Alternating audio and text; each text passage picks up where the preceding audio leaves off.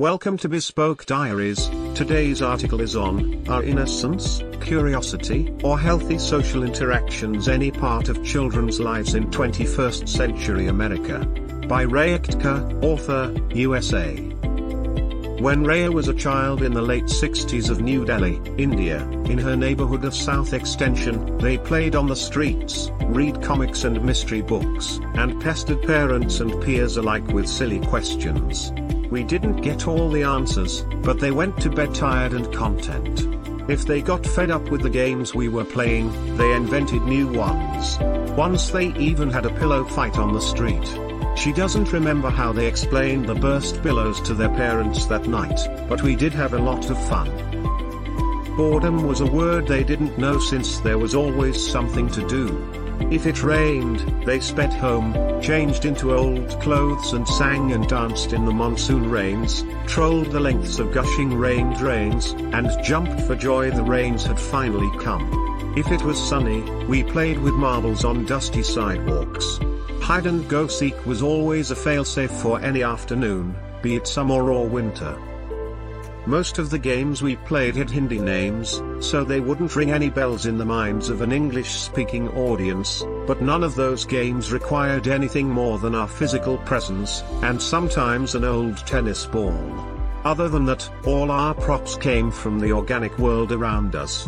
Sticks, stones, flowers, leaves, piles of construction sand on which to build sandcastles, mud. The choices were endless because our imaginations were limitless. What our games did involve was a lot of running, shouting, laughing, hair pulling, and an ongoing, unceasing banter.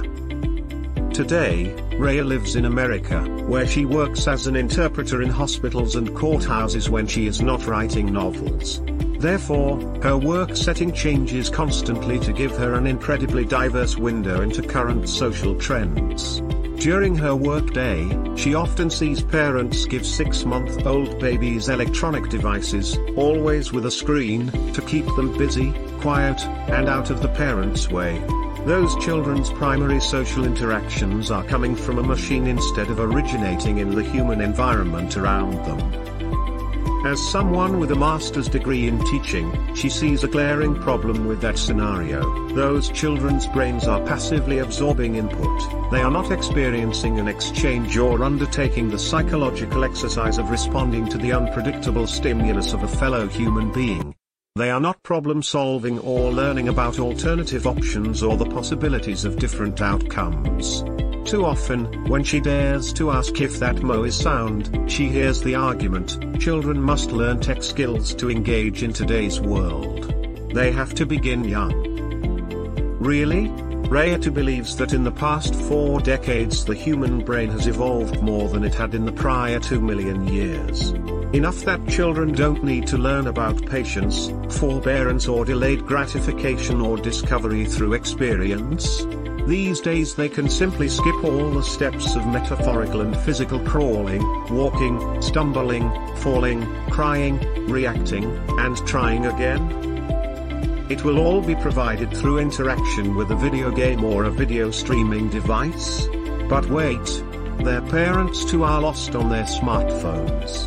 That example is one solid cue the child is absorbing for sure.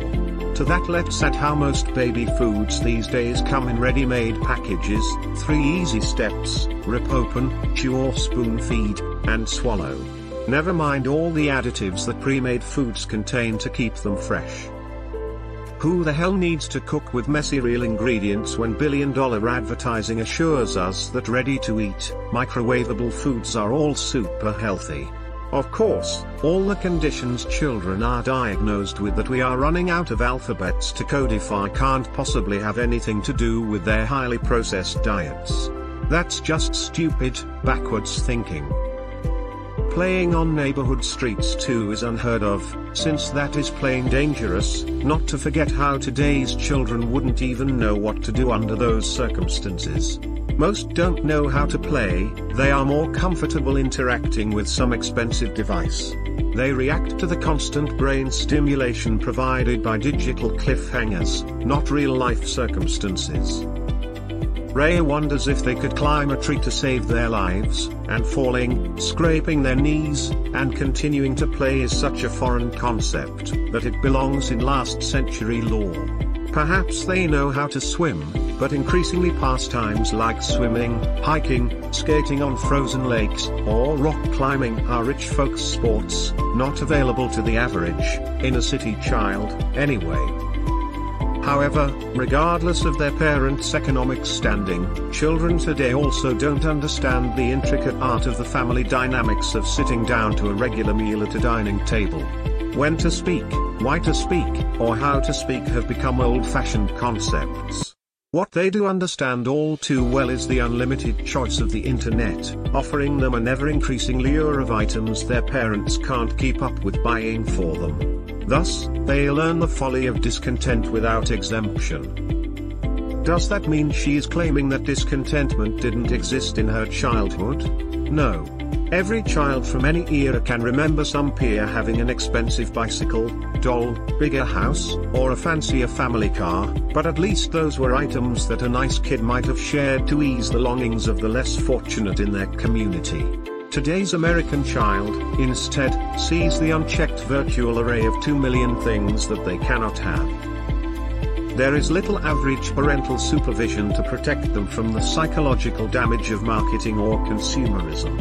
And let's not even enter the realm of virtual predators online, preying on the mental hunger of lonely children. That is a whole other scorpion pit. Her own offspring, now responsible and thriving adults, tell her that soon to come is something called virtual reality, VR, as if people aren't already beleaguered to breaking point by enough virtuality. But, a decade from now, when criminal conduct increases, and children become markedly more disturbed than they are now, behavioral experts will rush forth to explain the outcome. She guesses the cliché, prevention is better than cure, has long gone out of style. So where is America headed? Thankfully, it isn't a question that concerns her anymore as a 61-year-old, but it certainly is a question all young parents in this country should ask themselves. And no, she is not one of those die-hard oldies who are against what is loosely called progress. However, there is a reason why mass shootings begin in school-aged children these days, all over the United States, be it in the city or country USA. That reason needs urgent examination and introspection. Does that mean she has all the answers? No. But at least she still possesses the brains to ask the questions. Sane inquiry feels like a skill that is vanishing from the face of today's earth, especially in the first world. Yes, people have solutions to everything. Meanwhile, the physical premises of schools in America are beginning to resemble prisons. During each minute of each day, a new tech device comes online to solve/answer/address another new problem. Doesn't anyone notice how the problems are multiplying at double the speed of the solutions? That children need the attention of their parents, which they receive less and less. Yet these youngsters represent the future. And what capabilities are we equipping them with to manage that future? She will leave you with those vital questions, dear reader. Because sometimes the questions are more important than the answers. Thank you for your time. Don't forget to like, subscribe and share. Do leave your thoughts in the comments section below.